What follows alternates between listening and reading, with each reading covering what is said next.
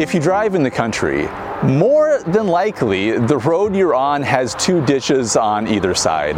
The last thing you want to do is drive into one of those ditches because, well, your car is not coming back out on its own, or at least it's not coming out in the same condition in which it went in. So when you drive, you want to avoid the ditches.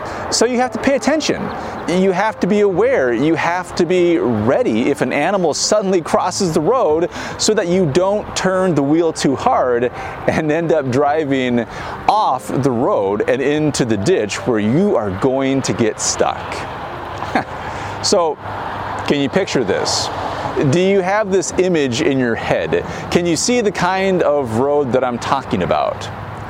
I don't know who to credit with this, but I believe more than one person has used this image of a road with two ditches on either side as a metaphor to talk about life. Just like when you're driving your car, in life you do not want to end up in the ditch. You want to avoid the pitfalls. You want to stay on the road, but this is not as easy as it seems. So, let me give you an example. In my generation of parenting, and I'm talking about, parents who are around my age and are generally suburban, middle or upper middle class, there is an unofficial mantra that we tell ourselves, that we tell our kids. And it goes something like this: you, child, can do anything except nothing. So, did you catch that? Essentially, the message is this: kids, you have to do something. Nothing is not an option. Do you want to play sports? Do you want to go to art club? Do you want to do community theater? Do you want to do robotics, play piano, get violin lessons? Do you want to go to overnight camp, go swimming? Do you want to engage in the Chinese immersion program? What do you want to do? I'll drive you around. I'll pay for it. I'll take time off work if I have to. The only thing you can't do is nothing.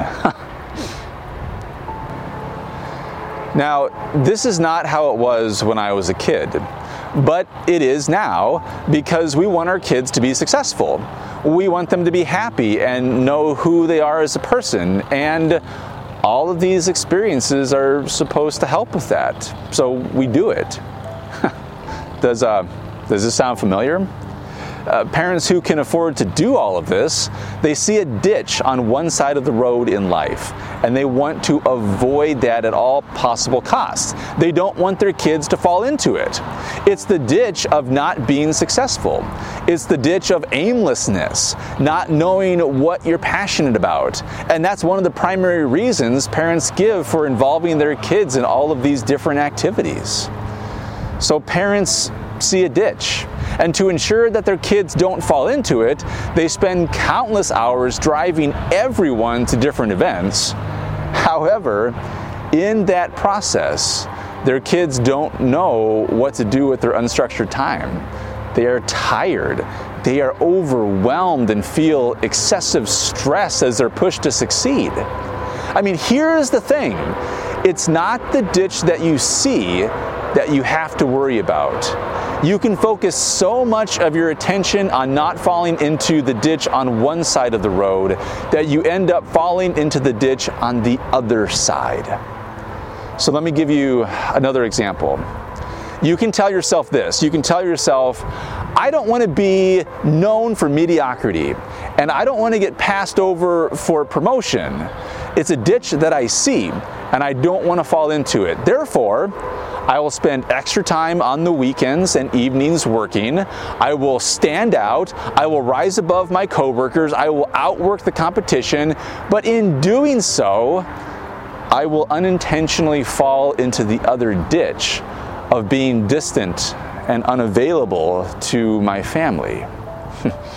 So again, one more example. To not fall into the ditch of seeing things through rose-colored glasses, because, well, we don't want to do that. That's not a good thing. In order to avoid that ditch, I fall into the ditch on the other side of the road of being a miserable pessimist. Yeah, and we don't want that either. So life is about balance. Life is about staying on the road, and interestingly, it is never the ditch that we're worried about that ends up getting us. Now the whole earth had one language and the same words. And as they migrated from the east, they came upon a plain in the land of Shinar and settled there. And they said to one another, "Come, let us make bricks and burn them thoroughly." And they had brick for stone and bitumen for mortar. Then they said, "Come, let us build ourselves a city and a tower with its top in the heavens, and let us make a name for ourselves. Otherwise we shall be scattered abroad upon the face of the whole earth." The Lord came down to see the city and the tower which mortals had built. And the Lord said, "Look, they are one people, and they have all one language, and this is only the beginning of what they will do. Nothing they propose to do will now be impossible for them. Come, let us go down and confuse their language there, so they will not understand one another's speech." So the Lord scattered them abroad from there over the face of all the earth, and they left off building the city. Therefore it was called Babel, because there the Lord confused the language of all the earth, and from there the Lord scattered them abroad over the face of all the earth. I have always found the biblical story interesting, but it was not until I was able to read these stories more deeply, to treat them as more than literal, that they became transformational to my life. The biblical stories that we've been focusing on since the fall, they're not history. These are not history lessons. We're not reading a news report that is quoting people and sharing witness statements. No, these stories that we're reading are theological. They ask deep questions and seek to understand what it means to be a human in relationship with their Creator and the created world. I mean, what does it mean for how we live and function as one who is seen and loved by God? Yeah, that is how our focus text functions today. It's not an odd story to explain why there are different languages and dialects in our world. In fact, if a linguist is presenting on the evolution of human language, please, please, please do not use the story that we just read to say something like, "But the Bible says that God created different languages to confuse people." I mean, no, that is not the point of the story. So let me recast this for you so that you can hear it differently. A major technological advancement has been made. In a geographic location without the kind of stones and other building materials necessary to create complex structures, humans have discovered a process for making durable building materials called bricks. And this new discovery enables the construction of a settlement and structure that reaches to the heavens, and it is absolutely amazing. This technological achievement will bring stability and safety and allow more people to live together. But there is even more to it than that. In a world that believed that God's realm was located just above the sky, this miracle of technology will actually allow human beings to be that much closer to the realm of God, to be like God, to be God. New technology opened doors that benefited society, but in the process, people forgot what it was to be connected with God, to listen to God.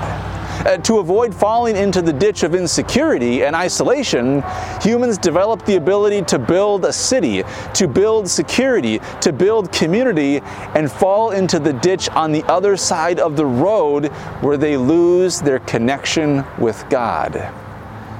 It's always the ditch you're not paying attention to that you are at risk of falling into. I would be curious to ask how many of you feel that you have a healthy balance in life right now, that you feel good about your ability to stay on the road, and that you're not falling into life's ditches. I mean, I'm not going to ask you to name yourself out loud with whoever you're watching this with, but but I would like you to think about it, because I'll be honest with you, I don't think my life is in good balance right now. I find myself in the ditch more often than I care to. For me, I see the ditches that I want to avoid that are related to my work and having a family and wanting a certain lifestyle, but as a result, the constant movement, the full schedule, the to-do list, the stress from uncertainty, I mean, these are all ditches that I fall into, and I don't then have the kind of life that I want, and I don't have the relationships that I want, and I don't have the sense of peace that I want.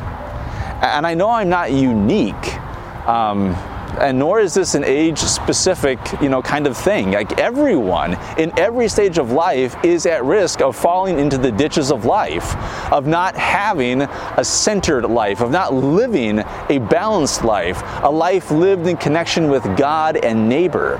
I mean, your ditches they'll look different than mine, but they're there. So, in the book of Genesis, one of the reoccurring themes that we saw in our focus text today is a warning that it is easy to become out of balance. That it's easy to spend your life consumed building and developing the biggest, best thing and completely lose sight of what is life-giving. To lose your connection with God and God's dream and purposes for you and the world. I mean, so religious communities and spiritual life is meant to reconnect us, to pull us out of the ditch and put us back on the road. As a congregation, we are called to be a community that has rituals and practices of generosity, of service, of reflection, of prayer, of community, as a way of pulling each other out of the ditches that we find ourselves in, as a way of balancing our lives in ways that are in connection with God and in connection with others. This is so valuable in a time when so many of us are struggling to find balance. And I am always wondering how we can do this aspect of our ministry better.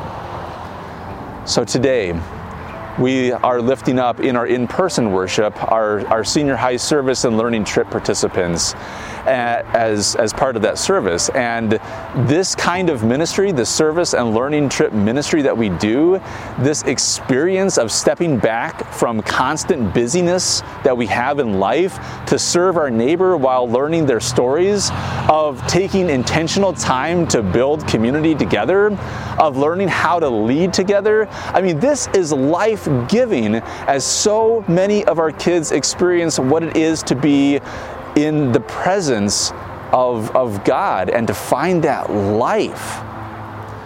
As we move forward in all of our ministry, may you come to find balance in your life. May you find yourself moving out of the ditch you never intended to be in, and may you encounter God's goodness through the engagement of the rituals and practices of ministry. Practicing generosity, serving your neighbor, centering yourself in prayer and reflection, engaging your community, remembering those who are sick, visiting with those who are lonely, all those ways that keep us mindful of God's love for us and for the world, that you, in the end, would have peace and the life that God intends. I mean, this is the good news that we hear today. Thanks be to God for that. Amen.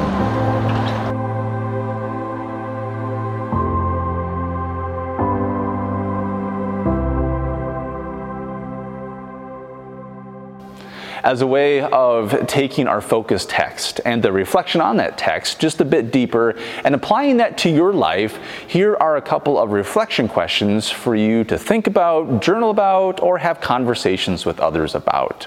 Question number 1. What ditch in life are you most worried about falling into? And question number 2, do you feel that your life is balanced? How much do religious rituals and faith practices help to keep you on the road and not in the ditch?